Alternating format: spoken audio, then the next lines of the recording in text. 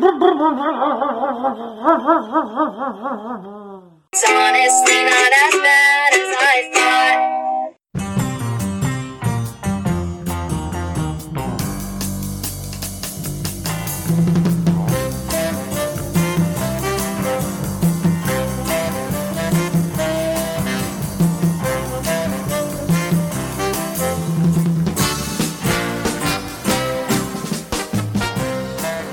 Welcome to the Pop Goes the Culture podcast for Friday, April the 9th. We are a group of fans, artists, creators, and critics from the Midwest talking entertainment and pop culture, taking your comments and whatever. My name is Joey Mills, and joining me today, I've got... We didn't discuss Curtis. it. There you go. Curtis and K-Dub joining me tonight. I want to thank both of them for being here. What's that? The two of us will got it down, so... It's not hard, yeah. But, you know... I'm so used to us fumbling it. I always kind of like, shit, we didn't do it again. But we're good. I want to thank you guys for being here. And I want to thank everyone for listening wherever and whenever you're catching the podcast. We've got some fun stuff planned tonight. Each of us are going to reboot a TV show. I don't know who gave us that power and authority, but by God, we've got it. So we're going to run with it. We're going to each reboot a television series, and we're going to tell you how we're breaking it down. We get to cast it and everything. Plus, we got all that's new and newsworthy in entertainment and pop culture, this week's new pop quiz, and a whole bunch more. But before we get to all that, how is everybody doing? What's everybody been up to in the past week or so since we were all on? Because we were all on last week. Anybody said or done or watched or read or played or anything exciting going on? I know, Curtis, you're probably getting like Sato busy, aren't you? Pretty good. We're getting there. That's why I have to hop off at 8:30 tonight. So, yeah, Sato, going through ideas. I was going to watch Godzilla versus Kong today, but that didn't happen. So hopefully tomorrow. I'm kind of getting more and more excited about it because I keep getting word of mouth that it's pretty entertaining. So. I liked it. You haven't caught? Did you catch last week's Creep Show? Did you ever get a chance to go back and watch it? Oh shit! No, so I'm going to take that as a no. All right. Today's was not as good, but it was entertaining, but it wasn't as good as that first one. That first one's going to be hard to beat. I'll watch that too. I'll throw that on the watch list for tomorrow. Absolutely. How about you, Kenny? What you been up to? Oh, as far as watching stuff, I've been kind of winding down Wynonna Earp. The last season is down to its last 2 episodes. So last week was the one of them, and just watching my normal stuff like The Flash. You know, I thought it was pretty good. The past couple of episodes have been kind of but this episode's it was better. So I'm hoping that's a trend for it. And outside of that, I've kind of, just out in my real world, I've just kind of been hitting some flea markets and stuff like that, trying to, I want to start doing some custom stuff. And that's all the way from furniture down to He-Man toys. I'm just I want to get some stuff put out there and have a little fun, be a little artistic, do all that kind of stuff. So that's what I've been doing. What you been up to? Oh, I've got a bum knee, so not much. The only thing I've really done is Kenny and I took a day-long drive last Saturday. I've been working on the studio, which is my garage. But we are turning it into a place where we can kind of hang out as we get back together in person. Everybody that's part of this, in-person crew will be receiving their final doses of their COVID shots in the next couple days.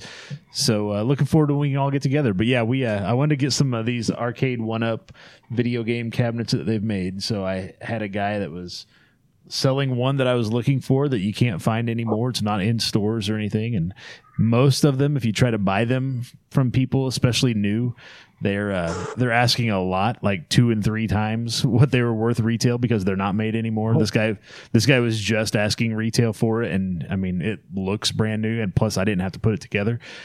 So we borrowed my in-laws' farm truck and drove 4 hours out, loaded it up, drove 4 hours back, and I saw a lot of crazy shit. Yeah, we did. There's a lot of stuff between here and the boot heel of Missouri. Yeah, we saw tiny little drive-in theaters that looks like you could put maybe 15 cars in there, something like that. Yeah, and just in the middle of nowhere, like trees, theater. Yeah, like down county roads that are barely paved, and oh shit. Then of course all the people, flying stars and bars left and right down through there. Like, yeah, okay. You don't see it that sort of frequency or density back home. So we didn't stop unless we absolutely had to. Yep.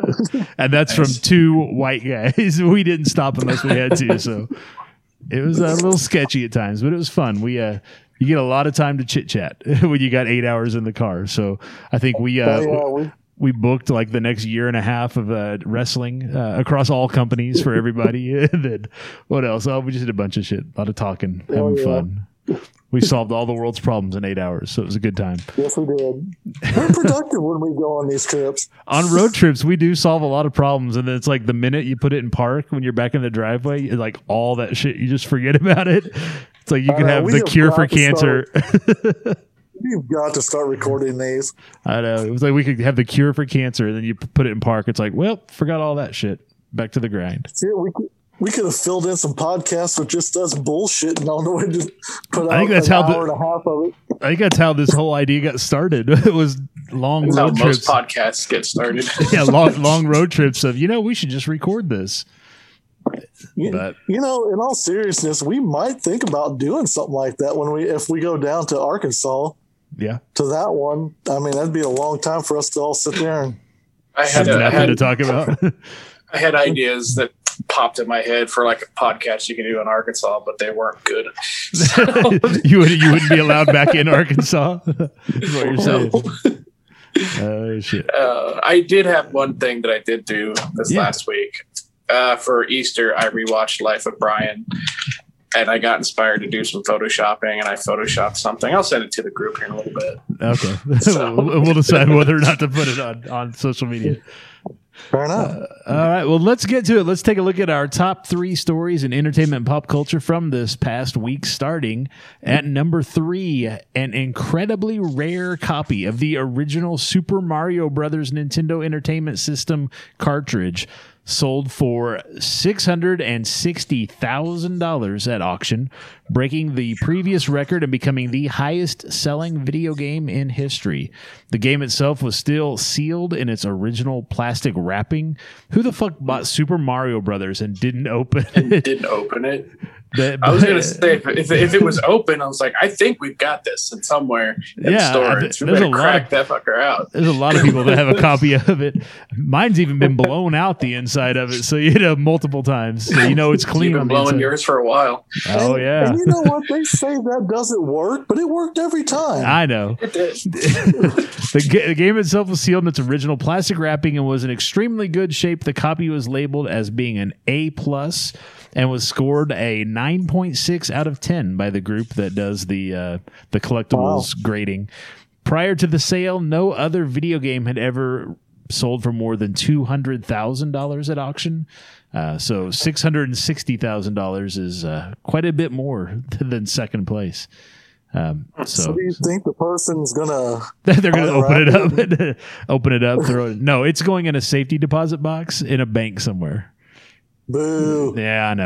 If you got that shit, at least display it somewhere. But no, if you're paying that much money for an unopened video game, I'm guessing it's either that or it's like in a vault behind bulletproof glass or some shit with God knows what other collectibles. Fireproof, all that proof. You got to think if someone's like a multi-million, like hundreds of millions of dollars, or even a couple billion or something.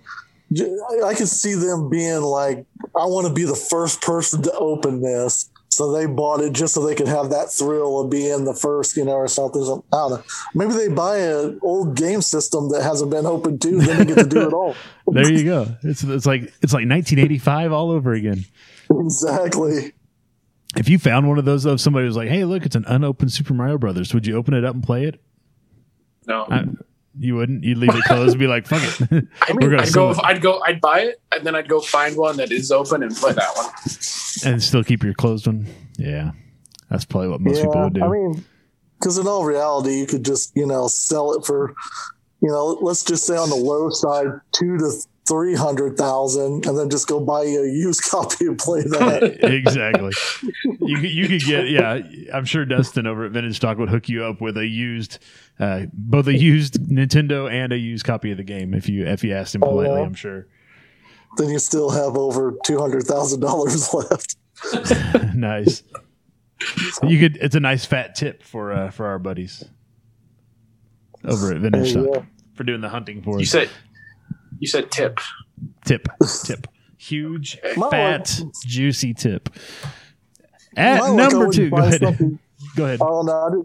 My luck, I wouldn't find something good like that. It'd be like tennis or something. Right. I found it. Everybody's like, I don't care if it's unopened or not. I don't want that. Nintendo Soccer, some shit like that. Yeah. At number 2, Sony and Netflix have reached a deal today that gives Netflix exclusive streaming rights to Sony films after they leave theaters. It's an 18-month exclusive window.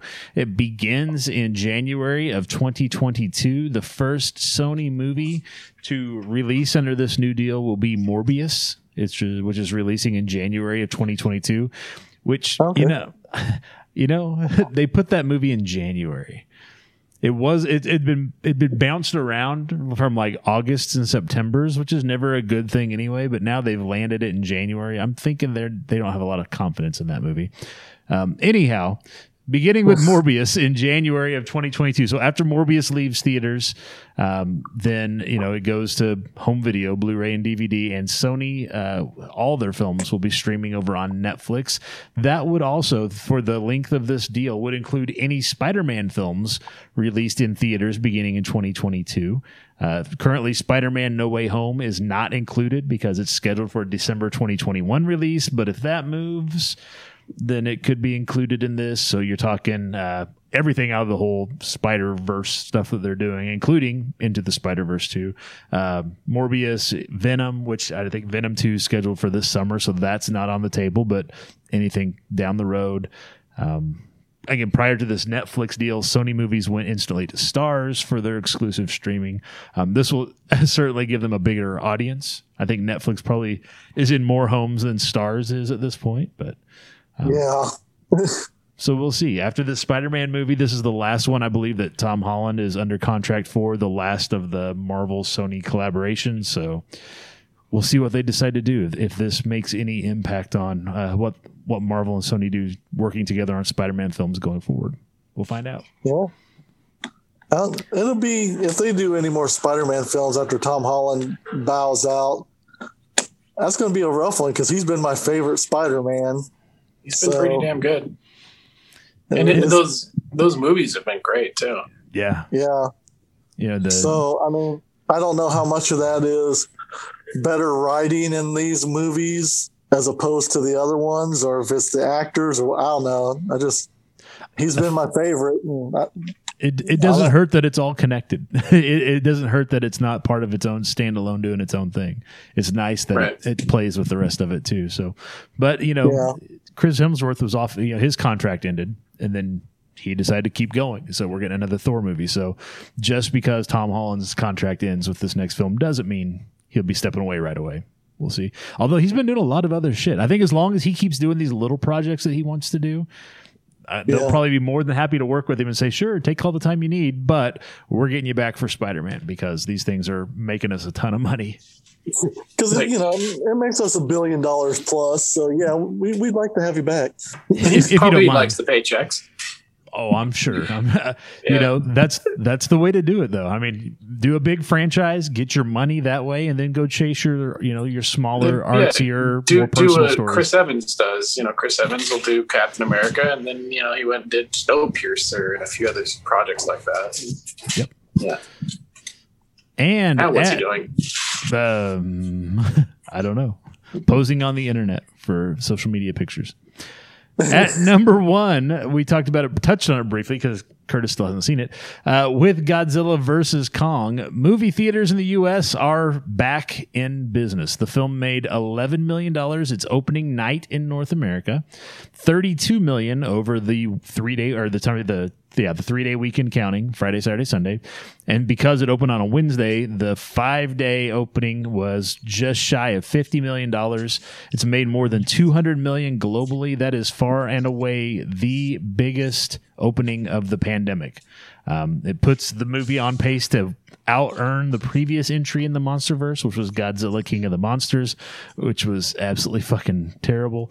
This comes at the same time that the movie was released on the very same day on HBO Max. It created the third biggest week for new subscribers for HBO Max. So it's not just, I mean, we all wondered, well, what's this going to do? We're in a pandemic. It's on HBO Max the same day. You can stay home. You don't have to go out and watch it. But people did both. Some people stayed home and watched it on HBO Max. Some went out in the theater. Some people probably did both. They probably went and saw it in the theater and then came home and watched it with friends and family on HBO Max. So it is the first hit, I guess you could call it, of the pandemic era. In that same vein, kind of 1A and 1B with the number one stories, the numbers are in, and according to Variety, the Snyder Cut had fewer viewers in its first week of release than Godzilla vs. Kong, which was huge. Wonder Woman 84 had a bigger, first week. It also held the record during the pandemic prior to Kong versus Godzilla, or Godzilla versus Kong. Also, Judas and the Black Messiah, which is like an Oscar bait film, had a bigger first week than the Snyder Cut. In fact, all of those movies, which debuted both in theaters and on HBO Max, all outperformed Zack Snyder's Justice League, which is only available on HBO Max. It did, however, beat out Tom and Jerry, the hybrid animated live action. So there's that. I guess they can say they outperformed Tom and Jerry. But yeah, the Snyder Cut, not the big, not heavily watched. And I know there was a lot of chatter on social media. It was the buzz, but the buzz did not result in people actually sitting through that thing. And I think I saw somewhere like 60 something, almost 70% of people haven't watched the entire 4 hours of it. Like 70% of the people that have watched it have not finished it, I guess. Yeah. So for all the bluster and blowing and masturbating and all that this thing has been for Zach and the cult on social media, it hasn't done the numbers. I don't know if it was worth the $70 million they paid to have this thing put together. Yeah, I don't think so. Not with what's already beginning to be scrapped because of the funds not being there. I would have been content with going, okay, well, we already saw the 2-hour version, so let's see what else you can make, Yeah. You have other artists, other directors and stuff create their thing now, give them a chance, Yeah. But unfortunately, we probably won't get to see it, at least not for a while. Yeah. Well, I think the next thing we'll get to this Batman thing with Robert Pattinson. We'll see how that goes. Those are your top 3 stories. What other stories you guys been watching this week? I know there's been more stuff going on out there than that. Curtis, how about you? What have you been keeping an eye on this week? Mystery Science Theater 3000 creator Joel Hodgson wants to make more MST. And he's not waiting for a network or a streaming provider to pick up the series. Because he's last time he backyard. did that, No. yeah, basically, last time he did that, I was one of the Kickstarter backers, and yeah, they got on Netflix for at least a couple of years, and then Netflix, like they usually do, tends to shit can things. He's taken to Kickstarter again, but he's only asking for a $2 million this time to create at least 3 new episodes, and more importantly, it will create a Gizmoplex, a virtual online theater that will feature frequent live screenings, premieres, and community events. Even fan-hosted MST3K watch parties with friends whenever you want. Things grow way more ambitious in the stretch goals. At the highest goal of $5.5 million, the series pledges 12 new full-sized episodes as well as 12 additional shorts. Hodgson teases bigger ideas should the fans' response go over the top, including Mystery Science Theater first ever 3D movie, as well as bringing virtual reality to the Gizmoplex viewing experience. So Now, hey, I'm always up for more Mystery that- Science Theater. that first Kickstarter broke Kickstarter, right? It broke all the records. It made more than $6 million, and it got up there, yeah. Yeah, so And if they're wanting the money for not just new episodes, but to build their own platform, which is what it sounds like. Like they're like, we're just gonna have our own platform, our own service, our own place to do this shit from now on. Then you give them $2 million for 3 episodes, but then it was $5.5 million for 12 episodes. So obviously the biggest chunk of money after you pay Kickstarter is to build this platform. So future installments can be considerably cheaper because you're not paying for whatever the Gizmoplex is. Which makes me wonder why they didn't do that to begin with the first go around, because that's kind of what the guys from Rift Tracks did. They sort of built their own website and they provide their content directly to the fans. They don't have a streaming service or anything they have to go to. So I think that the whole pandemic shutdown and every streaming platform coming up with their own watch party service and stuff was probably the thing that not only made it like a good idea, but proved that, okay, you can actually do this. You can build this thing. There's other things like this that are already built. You can just kind of replicate those. So I think it probably took the aha moment was probably the pandemic and watching this shit and being like, oh, we can actually do this now ourselves. And it really doesn't cost us all that much money. We can do it for, a couple $1 million. Have you heard of Squarespace? Build our website for us. There you go. Get you a Weebly. Oh shit! How about you, Kenny? What have you been watching? Story just recently come up that I've kind of off and on throughout the years. You hear about one coming up for sale and selling really good. It's the 1938 copy of the Action Comics #1. It's the first time you get to see Superman, and kind of started off the whole, superhero thing as we know it. It launched that and it sold for $3.2 million or $3.25 million. Sorry, and that's important to say because back in 2014, a copy sold for 3.2, so it just barely edged it out. And the guy who was the seller of it, he had bought it back in 2018, and I think he paid like right at $2 million for it. So he made a little bit of profit. And there's of those comics, they think that there's roughly around 100 left in the world, varying from falling to pieces to really nice ones. And he actually had one of the better kept ones. He figured, I guess it's time to, get it out there and get it sold. Yep. I remember it's something that, like a lot of these comic books that I hear, I've never seen because I never was a comic book guy. But this particular one, I did get this, not the one the guy sold, but the Action Comics #1.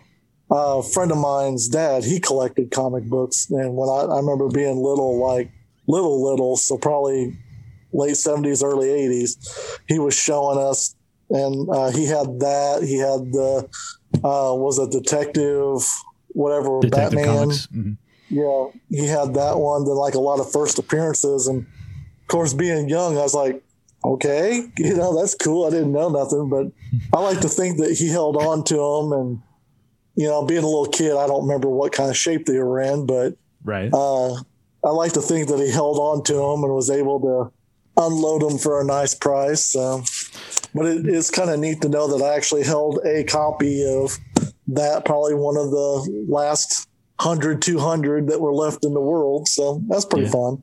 That's cool. So that's why the story kind of hit me when I saw it. Yeah, absolutely. The numbers, it always feels like we always think they're, I guess maybe it's not everybody, but for me, it's like, I always think they're worth a shitload more than that. And then you hear a number, you're like 3.2 million. I'm like, well, that feels low. You're like, it's the biggest ever. You're like, okay, well, clearly it's not. So kind of like with the Nintendo game, the Super Mario Brothers game, it's like, 600,000. It's like, that feels low, but then it's like more than 3 times what the next, highest video games ever sold for. So I don't know. It's weird how we place a value on those things in our heads just based off of, oh, well, that's got to be worth, X amount of dollars. And we really don't have any fucking idea what we're talking about.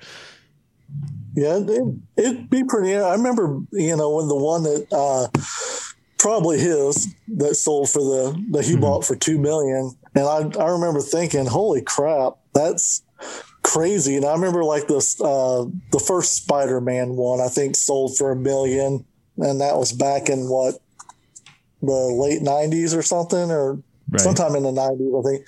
But I always like to think, I try to imagine being there and like seeing the bidding go, and just they had to be like, no way. Really? Okay. Yeah.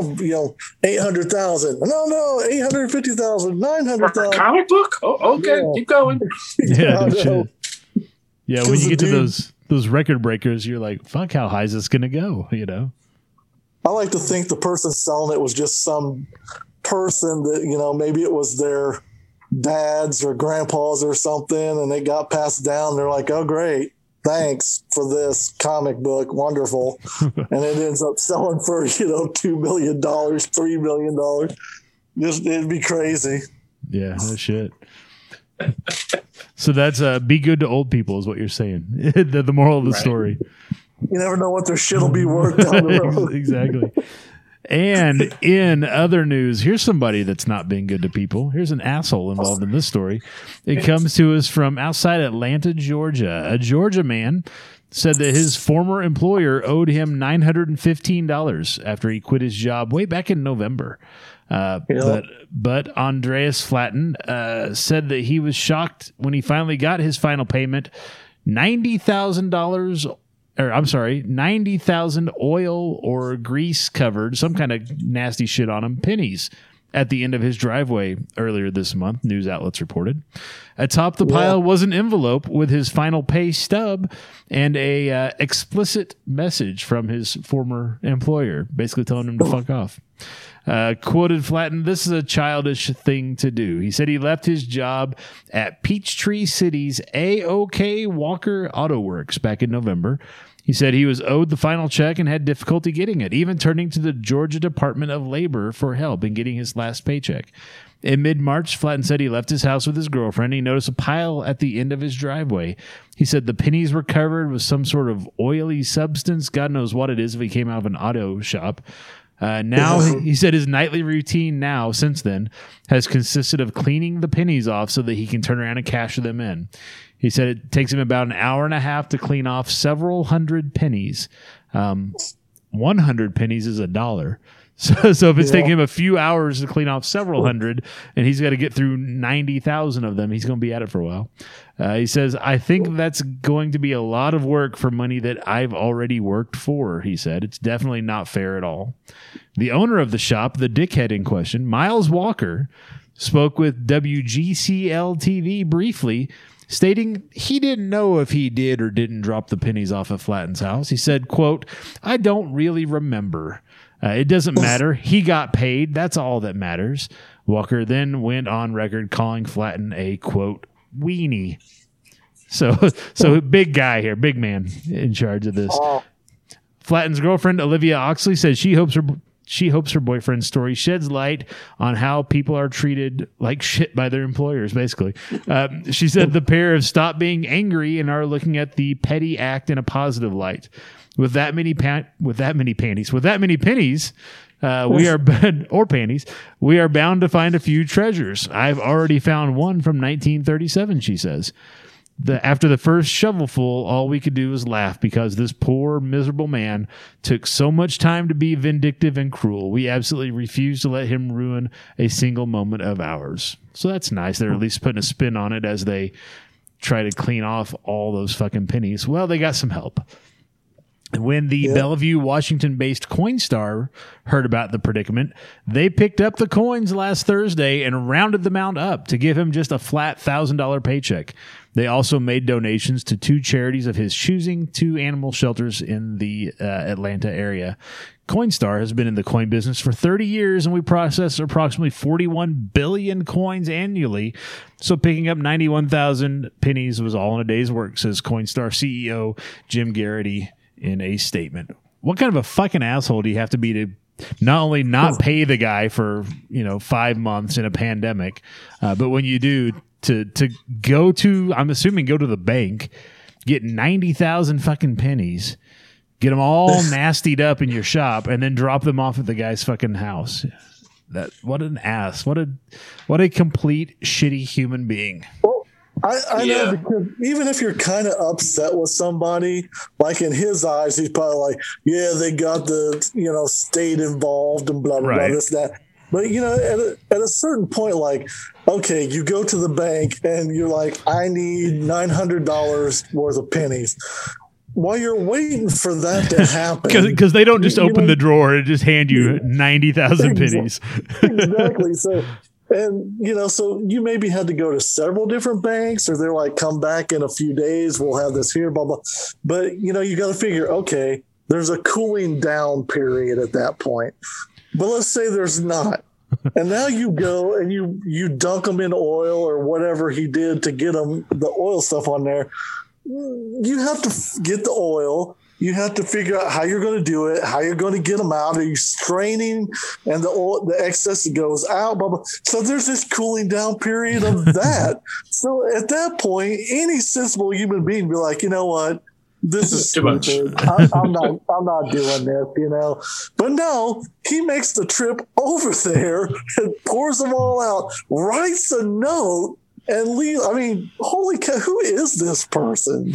I can tell you, he's Miles Walker of AOK Walker Auto Works. Do you think he's the type of asshole that, like, he took out the amount of money it cost for the oil that he used also? Oh, I'm sure. Yeah, he sounds like the kind of asshole that would keep receipts. See, I would like to see it be like, okay, let's say it was motor oil. There has got to be an EPA charge he's dumping oil, so he would have to make him pay to clean it up, give him the fine, make sure he understands that his little pettiness is going to cost him quite a bit of money. Yeah, time. He's already. Like you said, there's time involved. There's cost involved. This guy's he's spending more money and effort being a dick than if he just cut the guy the check and paid him for the work that he had done and just gave him what he owed him. And that would just simply be like, okay, here's your money, now get the fuck out of my life. Yeah. And it could be that easy. And then you're like, good, I don't have to deal with the guy. But if he was just planning on not paying him and drawing it out, that's one thing. But he went and got the money. Yeah, eventually. So he paid him. Well, now he's all over the fucking internet. I'm sure that he's I'm sure locally he's known. I'm sure that it will either have an impact on his business negatively, or it'll be a joke for the good old boys that come in and continue to go to his shop. But what a dick! In any case, what a dick. Well, every week we ask you to tell us what you think are the top stories in entertainment pop culture. If we use your suggestions, we'll give you a shout out in an upcoming episode. Send us your suggestions on Facebook and Twitter. Just search for and follow us at PGTC Podcast. Links to all that and more at popgoestheculture.com. Last week's pop quiz, we asked you, what is your favorite movie in this monsterverse, the cinematic kaiju universe they're building around Godzilla and Kong? We asked what your favorite of the 4 has been so far. Here are the results. Tied for third place with 9% of the votes each were Godzilla from back in 2014 and Godzilla King of the Monsters. That piece of dog shit should have been number 4, but it was number 3. It tied for third somehow. In second place, which feels right, with 36% of the votes, was Kong Skull Island, which was a blast. It was a fun film. And then in first place, I don't know if it's really in first place because it's the best or if it's the one that recency bias. It's on everybody's mind. They just saw it and they really enjoyed it, so they voted for it. But whatever the case is, in first place with 46% of the votes was Godzilla vs. Kong. Thanks to everybody who voted in the pop quiz this week. We're going to have another pop quiz for you just a little bit later on in the show. But first, we're going to take a quick break. Coming up, we've got the power. I feel like He-Man. I should have fucking filmation colors shit going on back here behind me as I say it. We are rebooting and fantasy casting a television series. Each of us is. And then we're also going to take a look at what's coming up in the next week in entertainment and pop culture. Don't go anywhere. We're going to be right back right after this.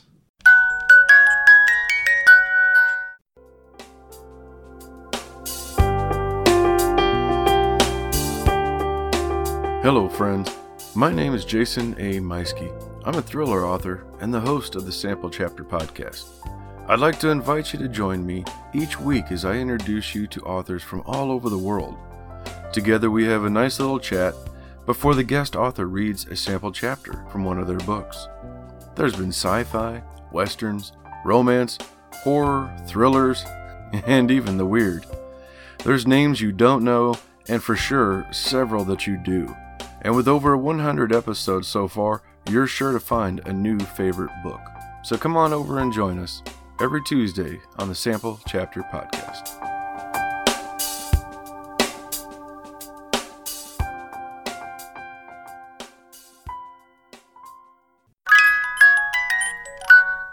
All right. Let's get into it, guys. We are fantasy casting. We're rebooting and fantasy casting a television series. Each of us is. We have not collaborated. We have not discussed this. We may have all picked the exact same series. We may all have something different. Even if we all pick the same series, I'm guessing we didn't all cast them the same way. So here's the way it's going to go. You're going to tell us when it's your turn. You're going to tell us what series is that you want to reboot. Let us know if there's any sort of twist, anything that makes this different. If it's just simply the timing is different because the series ended whenever and now it's a different day and age. If you're a different setting, any kind of twist, any kind of updates that you're making to the series, and then tell us who your main characters are. Tell us who was in those roles before and who you're casting in those roles now. Plus any other anything else you think that makes yours stand above and apart from the rest of the reboots that are getting kicked around Hollywood. This section of the show is free for those who are in Hollywood with the authority to make these decisions happen. However, if you actually use any of these, we do need, at the very least, executive producer credits on any of these ideas that get greenlit in Hollywood. So that's where we are. Yeah, I need to update my IMDb page after this episode. All right. So who wants to go first? Who's got a series that they are ready to reboot? Well, you're pretty sure you've got the banger. So I've got the hot one. Okay, I'll go last. That's fine. So who wants to go first? That's the tough question. I'll let Kenny go first. I'm still going to be here, but I got to do something real quick. No problem. Go ahead. All right, Kenny, you got the lead. What's the show? Well, I guarantee no one, even if we had the full crew here tonight, would have picked mine. BJ and the Bear. Yes, no, I actually did like that show. Yeah, but Flipper. I really did like that show. But anyways, I went with a TV sitcom from 1978 that I loved it, and I still watch reruns of it to this day. Taxi. And Nice. I would, because of my casting, I would probably take it out of New York and put it in Chicago because I feel like my actors are more Chicago. Right. And of course, that's where I'm from. So I would, if I was able to contribute and be whatever, then, I'd like to shoot there and go home and see some stuff. But, right. But I think I would have them kind of deal with modern stuff because I got a lot of comedians in here. So I want, just dealing with modern problems and just goofy stuff that comes up and do it funny and do it sensible. I don't want no no meanness, no nothing. I want to keep it light, but still have fun with it. So a lot of people probably listening don't even know who was in this or nothing, but it was our first introduction to a lot of people that went big, and a lot of people do know to this day for various reasons. So I'll start off with we'll start off with Danny DeVito, who played Louis De Palma. Just going to recast him as an older version of Louis De Palma. No. I would actually like to recast him with the comedian Brad Williams, the little person. So you're going to keep it under 5 feet is what you're going with. Yes, I'm keeping it under 5 feet. Fair enough. Plus, he's got the spunk, he's got the humor, he's got the timing. He'd be perfect for that. And I kind of went with Andy Kaufman's character of Latka. Yep. I kept that with Jim Carrey because he was a big fan of Andy Kaufman's. He played him, in the movie and stuff like that. So I think he would be really great and a good addition to this cast. And for Mary Lou Henner's character of Elaine O'Connor, I went with someone sort of similar to her in looks and stuff with Christina Hendricks. A lot of people know her from Mad Men, and stuff. Yeah, I know her. And she's, Curtis knows her from a lot of lonely Wednesday nights. Exactly. But, a lot of the things I've seen where she does do some comedy, she's got good timing. She's funny. Oh, yeah.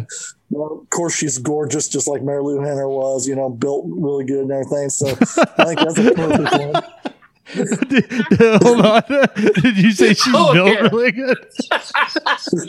That's a good. She's good. She's got a good build. I appreciate the honesty. I don't know that I was going to go with that route. Took his time when he built that one.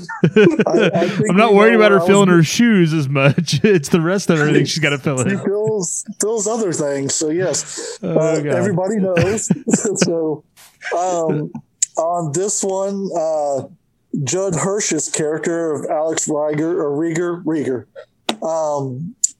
I casted him with. I had a little trouble trying to decide who to go with because Judd Hirsch, in my mind, is kind of modern Judd Hirsch, but I wanted someone that would fit there. So I went with Seth Rogen on him because I think he could do the serious if he needed to, but he could do a lot of the funny and a lot of the smart ass kind of stuff that his character did in that series. And for Tony Danza's character, I really bounced around. I was trying to think of someone, who might be closer to him and that thing, but I decided to go a little different with it. And I went with Bas Rutten, the UFC guy. He was in a movie with Kevin James where he trained him to be an MMA fighter. And he's funny as hell, great timing. He comes off as, the way Tony Danza did, he was a tough guy boxer. He would definitely fit that role. So I thought he brought the comedy. He brought the legit to the could be a fighter, stuff like that.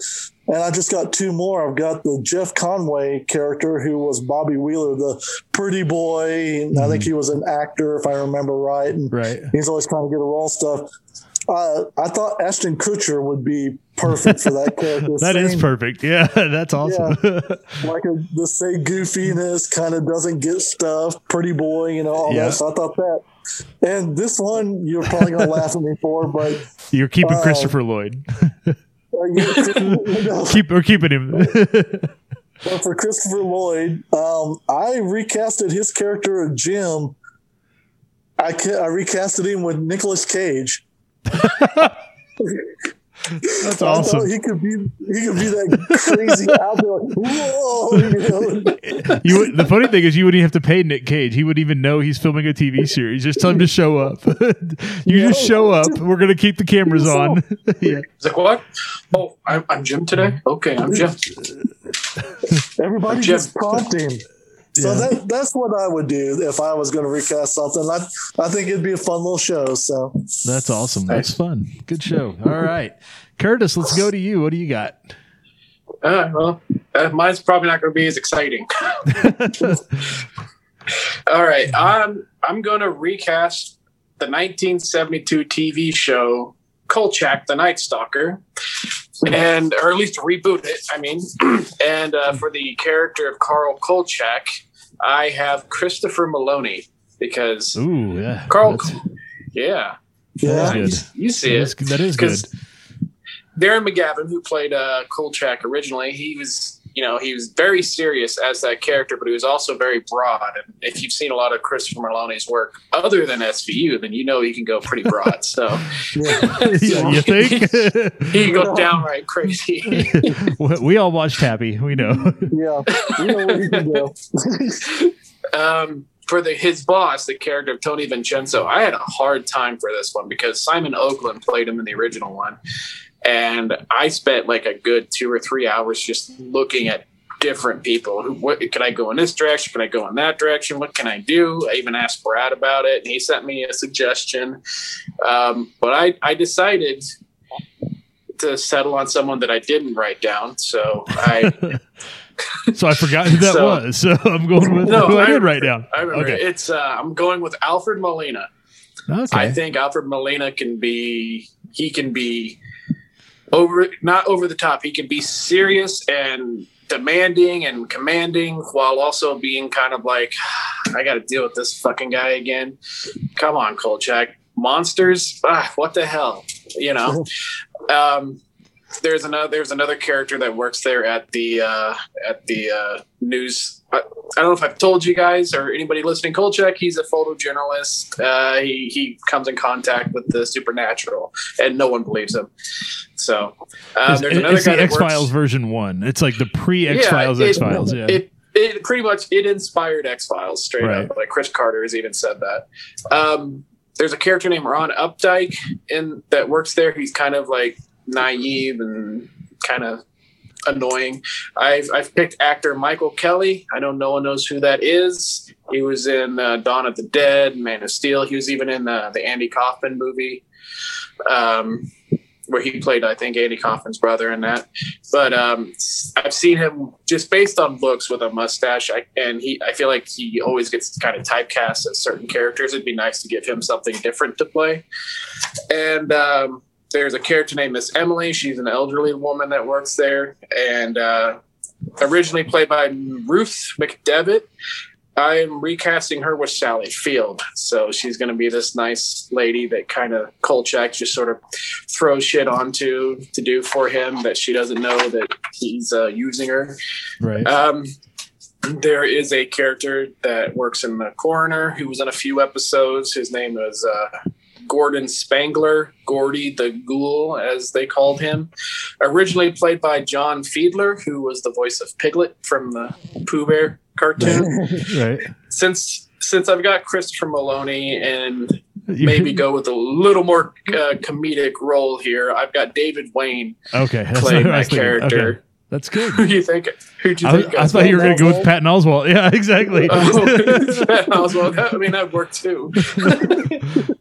But and it's a monster of the week every week. So I got some famous people here to play certain monster types. I've got Oscar Isaac as a vampire. We'll give Benicio del Toro another shot as a werewolf. Rosario Dawson could play a succubus. Norman, she could. Curtis just wanted to say Rosario Dawson and succubus. Yeah, I did. And Norman Reedus as a headless motorcyclist, which I think he'd be good at. And as a throwback to the original series, I have Tom Skerritt playing a Satanist who turns into a dog after he kills people so he can get away easier. So there you go. That's Kolchak, and I'm setting it in Hawaii. There were two movies that one was set in Seattle, the other one in Vegas. The show was set in Chicago. I'm going to Hawaii this time. So for any reason other than to just move production to Hawaii? They were going to do a third movie, I think, at one point, and it was going to be set in Hawaii because every time Kolchak does something, he gets kicked out of town and he has to go somewhere else. So, yeah, we're going to do it in Hawaii. Hawaii's the only place left for him to go. He just kicks off the continent. Right. All right. So yeah, Kolchak the Night Stalker. Very cool. I like it. All right. So here's mine, and I struggled with this because there's so many good shows that you could have picked, and I wanted to keep it simpler because there were a lot of them, and then some of them I'm like, "Ooh, that's a big fucking cast." Kind of like Taxi, like you were doing. I'm like, man, I don't want to have to recast all of these fucking parts. So here's what I'm going with. I'm going with a television series that everybody loves in theory. and I don't say that because like they don't really love it. I think everybody genuinely loves this show, but it's hard to figure out why, other than just the cast was good, because the storyline wasn't fantastic. I don't know anybody that can relate to this shit, but I think the writing was good and the cast had enough chemistry that people are like, I fucking love that show. And I've fallen into that trap at times, and I'd sit back later and be like, I don't know that I even really like this show, much less fucking love this show, but it's weird how things happen like that. So anyway, the show I'm going to reboot is Golden Girls. However, it's gonna be set, modern, obviously, because it's today. But I'm gonna gender flip it, so it's guys. So if you want to call it like Golden Guys or whatever, but it's it's 4 older dudes. Just doing, and that shows cracks me up because like there was one set, they had the kitchen set, and then they had like the living room set, and that was it. There was just one set, and like the studio audience is just right there, and it's like, now we're gonna look to the right, and we're in the kitchen. Now we're going to look to the left. We're in the living room, and that's where everything fucking happened on that show. So budget-wise, you can afford to spend some money on casting because you ain't going to have to spend it on your fucking set. Anyway, so here's what I've got. In the role played by Estelle Getty, Sophia, the mother, the old lady, who, funny enough, she was not the oldest lady. She was not the oldest actress on set, but she played the oldest character by far, a generation older than the rest. I'm going with Ed Asner because he's a legend. First of all, he's got the background for this type of work. Clearly, with Mary Tyler Moore Show. I mean, Ed Asner. I think is among the last of a generation of Hollywood royalty, not necessarily from film, but as far as television goes. There's not too many of those folks left, other than like Betty White, who's in that group as well, but she can't be on the fucking show. Sorry, Betty. Your ass is to the curb. So I go with Ed Asner as my... Quick. He's looking rough. Yeah, well, he is 90-something years old. So anyway, so I decided to play it legit and go with somebody who's like a generation older than the rest of my actors. So I'm going with Ed Asner in the Sophia role. The one I have fun with, so the rest of these are pretty fun, actually. The next 2 I had a lot of fun with. Playing the Betty White role, Rose, the kind of bubble-headed gal from... Was she Minnesota? St. Olaf, telling the goofy ass stories about St. Olaf all the time. If my wife was 20 feet closer, she could tell you she knows everything about it. I wanted to get somebody who's going to capture that kind of blonde, bubble-headed, like Minnesota, even though Betty White does not have a Minnesota accent whatsoever. I guess that didn't bother me when I was younger because I didn't know any better, but now it's like she doesn't sound like she's from Minnesota at all. But where's your dog to know? Yeah. I'm going with an actor. The first time I saw him was, again, in a sitcom, playing the assistant coach in the TV show Coach. He was played Tom Cullen in The Stand, the original Stand for CBS. He's been the voice of Patrick Star for fucking decades. I'm going with Bill Fagerbakke as Rose because I could totally see him sitting there telling those goofy ass St. Olaf stories. Oh yeah, gosh, that's a good pick. That is a good pick. That is a good pick. So the role of Blanche, the hornball, the woman that we would all call a slut if we could do that, but she wasn't. Everybody loved her. It's like she's a fucking whore, but everybody thinks she's great. I wanted to get somebody who could just exude that could play that I'm horned out, but also kind of that genteel, that sophisticated, because she was kind of a Southern gal or whatever. So with this one, I went with an actor who I first saw in The Thing. He was the voice. He voiced one of the gargoyles, the head gargoyle in the Disney cartoon. I forget the name of the fucking guy, but I'm going with Keith David for my Blanche character, originally played by Rue McClanahan in The Golden Girls, because I think he could tear that shit up. I think that would be fun watching him trying to be a 60-something-year-old player out trying to score some tail. But yet doing it, in a way that he's like super sophisticated about it and all that shit. So I'm going with Keith David for my Blanche. So finally, the last of my foursome, I wanted to get, this is the Dorothy character, Sophia's daughter, even though B. Arthur was older than Estelle Getty, which is weird. So I wanted to go with somebody who could do, not smarmy, because that's not the right word, but sarcastic, serious. She carried more the heavier load as far as the script goes and then the story goes. Played the more serious character, but she had that sharp as a fucking knife's edge wit to her. So I wanted somebody who could do that. And so for my Dorothy, I'm going with veteran actor, again, film, television, voiceover work. I'm going with Clancy Brown for Dorothy. So Ed Asner, Bill Fagerbakke, Keith David, and Clancy Brown in Golden Guys, coming to you this fall on Peacock, the streaming service, because that's where we stick all of our reboots of NBC stuff. So those are our series that we're going to reboot. Any thoughts before we move on? Anybody have thoughts on any of those? Anything that you guys thought about rebooting but decided not to? Because you didn't want to do the fucking heavy lifting or whatever. I couldn't think of anything with Jag. I was like, they said all they needed to say with it. They don't need to reboot it. Right. I knew I wanted to go with something from my childhood that maybe I don't watch like all the time, but like I'll still catch episodes, and it'll be enough to make me go, oh, hold on, I haven't seen this in a while, and I'll watch, whatever. And so I was kind of trying to think of some of those, and just Taxi just hit me because as soon as I saw it, I already casted like 3 of the people. Right. Just immediately as soon as I saw it, and I was like, oh, that's got to be the one I do then. So. Right on.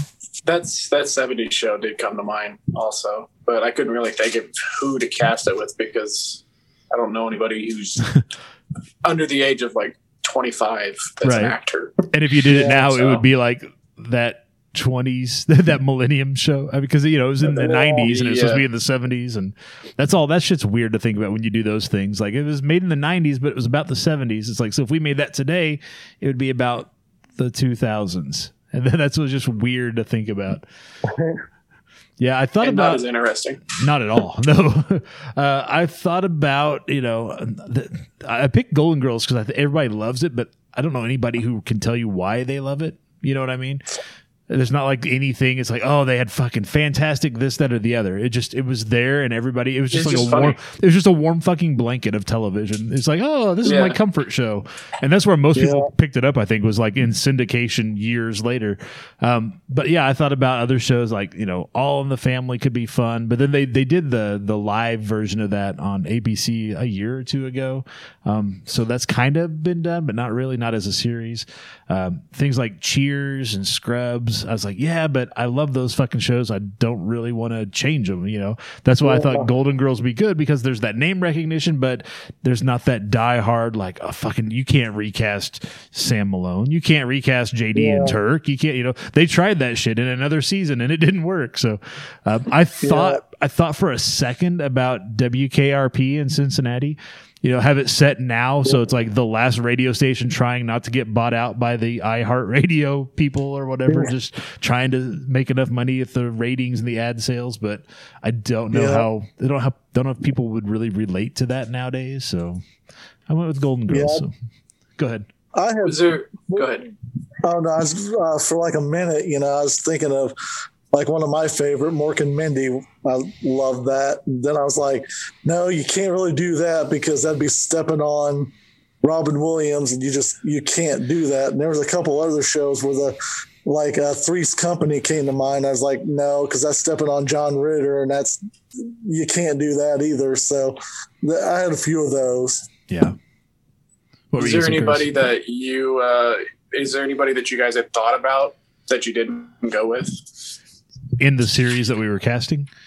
Yeah, I did have a couple other thoughts, but I think I feel pretty solid with the cast I've got. For a second there, I was trying to figure out how to work in, and nobody's going to know who this guy is, but I was trying to figure out if I didn't get Bill Fagerbakke, if I didn't get Patrick Starr as Rose, I was leaning towards, originally before I came up with Bill's name, was leaning towards Eric Allen Kramer, who you probably don't recognize. He was the original Thor in the Incredible Hulk TV movie.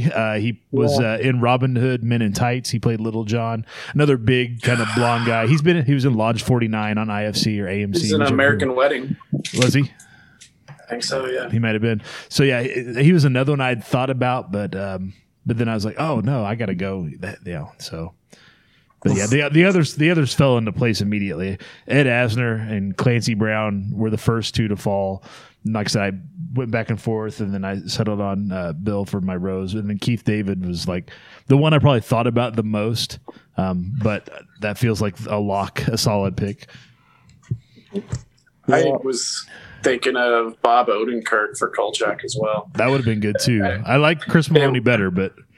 Yeah, I actually, what was the deciding factor was I looked up both Christopher Maloney and Bob Odenkirk wearing hats. If you ever seen a picture of Bob Odenkirk wearing a hat, he looks awkward wearing a hat. It's like, is his forehead that tall? Because the hat sits so high on him. So, yeah, Christopher Maloney wore it better. So sometimes it comes down to who wears it better, you know?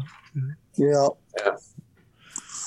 Right on. Well, this week's pop quiz, we are asking you, based on this discussion, what TV series would you reboot? And your choices are Taxi, Kolchak the Night Stalker, Golden Girls, or other. If you vote other, be sure to leave a comment so we know what you would reboot. And then we will go through all those comments. We'll, of course, go through the results. We'll go through the comments. We'll read some of those next week on a brand new episode of the Pop Goes the Culture podcast.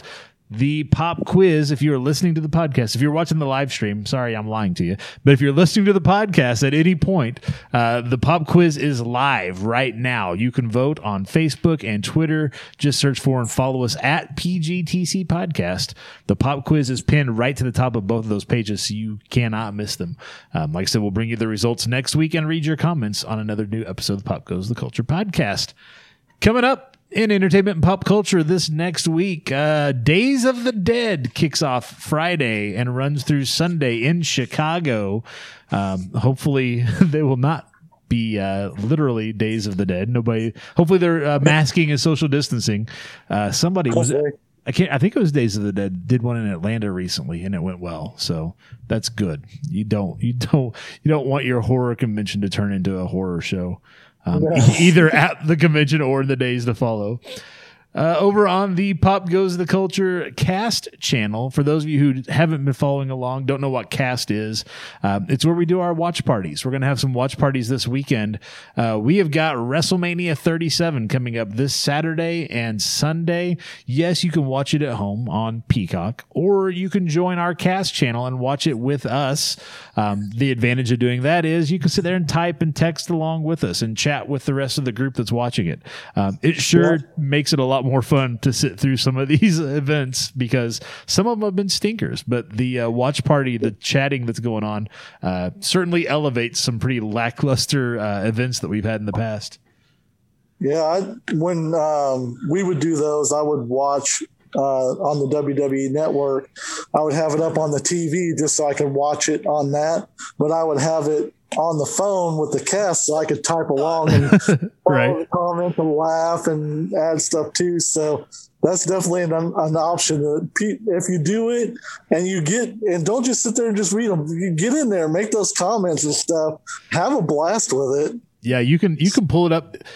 That's what I will be doing. I'll be watching it on Peacock, and then I will have the cast app on my phone, and yes, it'll be playing there, but I won't be watching it on my phone. I'll be just chatting along with everybody else because it's a lot of fun. We're starting to build quite the group there that's checking out our watch parties. It's a good time.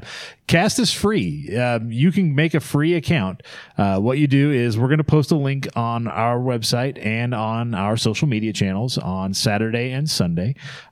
If you click the link, it'll ask you to sign up for Cast. Again, you can create a free account. You put in your email address and a password.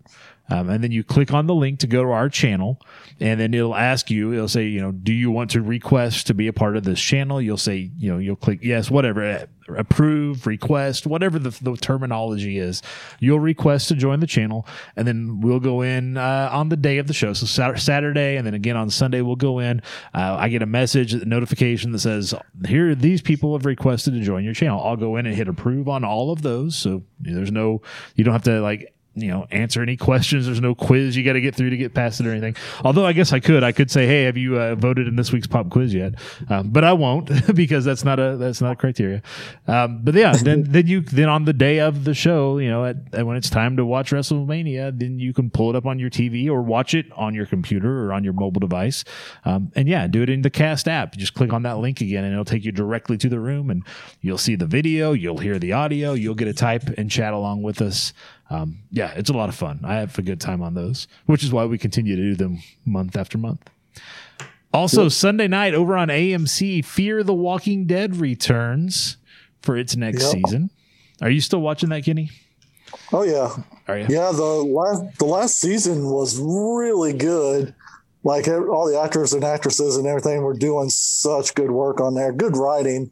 And it looks like this season is going to carry over the story of what they were telling, and it looks really good. And The Walking Dead, even, holy crap, last week's episode, that was the Negan episode. Amazing. Yeah.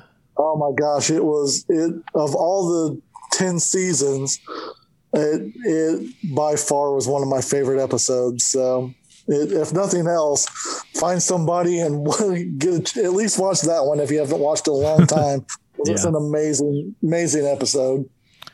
So that's on Sunday night, Fear the Walking Dead over on AMC. So next Tuesday on home video, Curtis, Willy's Wonderland is releasing on DVD and Blu-ray. This is the Nick Cage in the haunted showbiz Chuck E. Cheese Five Nights at Freddy's. Goes crazy, beating on some shit. Yeah, okay. Yeah, I'll definitely watch it. That is right up your alley. So I know I'm just waiting for Shudder to get the streaming rights. Is kind of what I'm waiting on. Otherwise, I'd have already watched it if it was already available. But yeah, if you check that out, you're gonna have to give us a report. Let us know what you thought. And of course, new comics on Tuesday from DC. Everybody else delivers their new comics on Wednesday. Next Thursday's Tax Day. Hope you get your taxes did. We have a new season of Infinity Train, the animated series over on HBO Max. The Banishing on Shudder, new movie, part of their month-long Halfway to Halloween programming. Next Thursday is the 109th anniversary of the Titanic sinking on Tax Day. That's an odd omen. And of course, we will be recording next week's new episode of the Pop Goes the Culture podcast. You can join us live for the recording on the Pop Goes the Culture Facebook page, Twitch channel, YouTube channel. Links to all of those at popgoestheculture.com. You can watch, you can listen, interact with us as we're recording. We just might read your comments on the air. And of course, next Friday, look for that episode, the brand new episode of the Pop Goes the Culture podcast in the podcast player of your choice. That's all I've got for the scripted part of this show. Anybody got anything else to talk about before we get out of here? I was going to say, I could take that as a no. A lot of silence. Not much. Just, yeah. April feels kind of like April feels like the month of waiting. Like, there's some shit coming down the pike, but it's not here yet, especially early in the month. It's been kind of like, but we got some stuff to look forward to as the month goes on. I know locally we've got movie theaters that are about to open back up. That's going to provide some opportunities to do some fun stuff. Waiting on Mortal Kombat to drop over on HBO Max and in theaters. Yeah, it's just it feels like we're just kind of waiting it out, which April is always kind of like that, I guess, in a way, but it still just feels weird. I feel like we've been waiting for 13 months already, so I guess what's a few more weeks of waiting before we get some cool shit? Heck yeah. We can do it. We Stay can. We'll strong. get there. We'll get We've there. been doing it. Yeah, we have. Just getting back together in person to do these is going to be a lot of fun. I think that's going to be a big change. I think it's going to help a lot of things. All right. Well, yeah. Go ahead. Oh no, just getting to see everybody, and of course, it's always nice to have family and what little friends you get to see. But like we haven't got to all just be together, so that'd be awesome. I was trying to think. Was the last episode we did? Was that the one over at Krispy Kreme, Kenny? I don't think Curtis. You were either. You weren't there for that one, were you, Curtis? No, yeah, I did. You were at Krispy Kreme. I couldn't remember. I think I came in second place or first. I don't know. I ate quite a bit. Now I remember you being there because that was the first time you were together with Dusty and Jessica since you ran into their vehicle at the Alamo. Yes. Yeah. So now I remember. Yeah, had nothing to do with the podcast. I just remember that was the first time you were back because they were giving you shit about that. I remember thinking, okay, you guys are going to do awesome because we messed up and got those big, dense ones from the cake store. Donuts. Yeah, it's like, okay, now you guys are going to put them away. Now it really wasn't that much for it. No. I don't remember how many I ate, but I ate quite a bit. I want to say right around the 4 or 5, 6, something like that. 4 to 6. Right around 2.5, I started to feel it. I'm like, oh man, but I'm gonna keep going. Taking your insulin shot and powering through. Yeah. Right. Oh shit, we're gonna have to do some fun stuff like that when we all get back together in the same room. There will be some shenanigans and fun stuff like that again. I promise. In fact, we're gonna sit down. We're gonna sit down at some point and start kind of thinking up some ideas. I think. Once we all get our last shots and get past our 2-week, building the efficacy of our immune system and all that shit, then get into May. We'll have to spend some time back in the room together talking about some fun shit we want to do as we go into the summer and into the next fall. Well, be sure to check out our online store over at popgoestheculture.com. Pick up your Pop Goes the Culture podcast gear. And if you've enjoyed this episode, again, leave us a review if you would in your preferred podcast player. That doesn't cost you a thing, and it really is one of the best ways you can show your support for the show. Anybody got anything else? If not, we're going to wrap this one up. I think that's good. All right. Well, I want to thank Curtis, thank Kenny, thanks for the folks watching on the live stream and interacting with us. Thank you for listening whenever and wherever you're catching the podcast. We appreciate you guys being here. Again, my name is Joey Mills with the Pop Goes the Culture Podcast Network. Have a great weekend. We will catch you right back here next week for another brand new episode of the Pop Goes the Culture Podcast. Be safe, be healthy, be happy. We will see you later. Later. Peace, tits.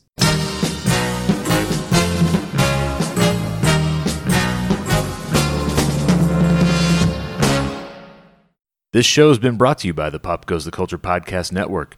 Find links to all of our podcasts and more at popgoestheculture.com.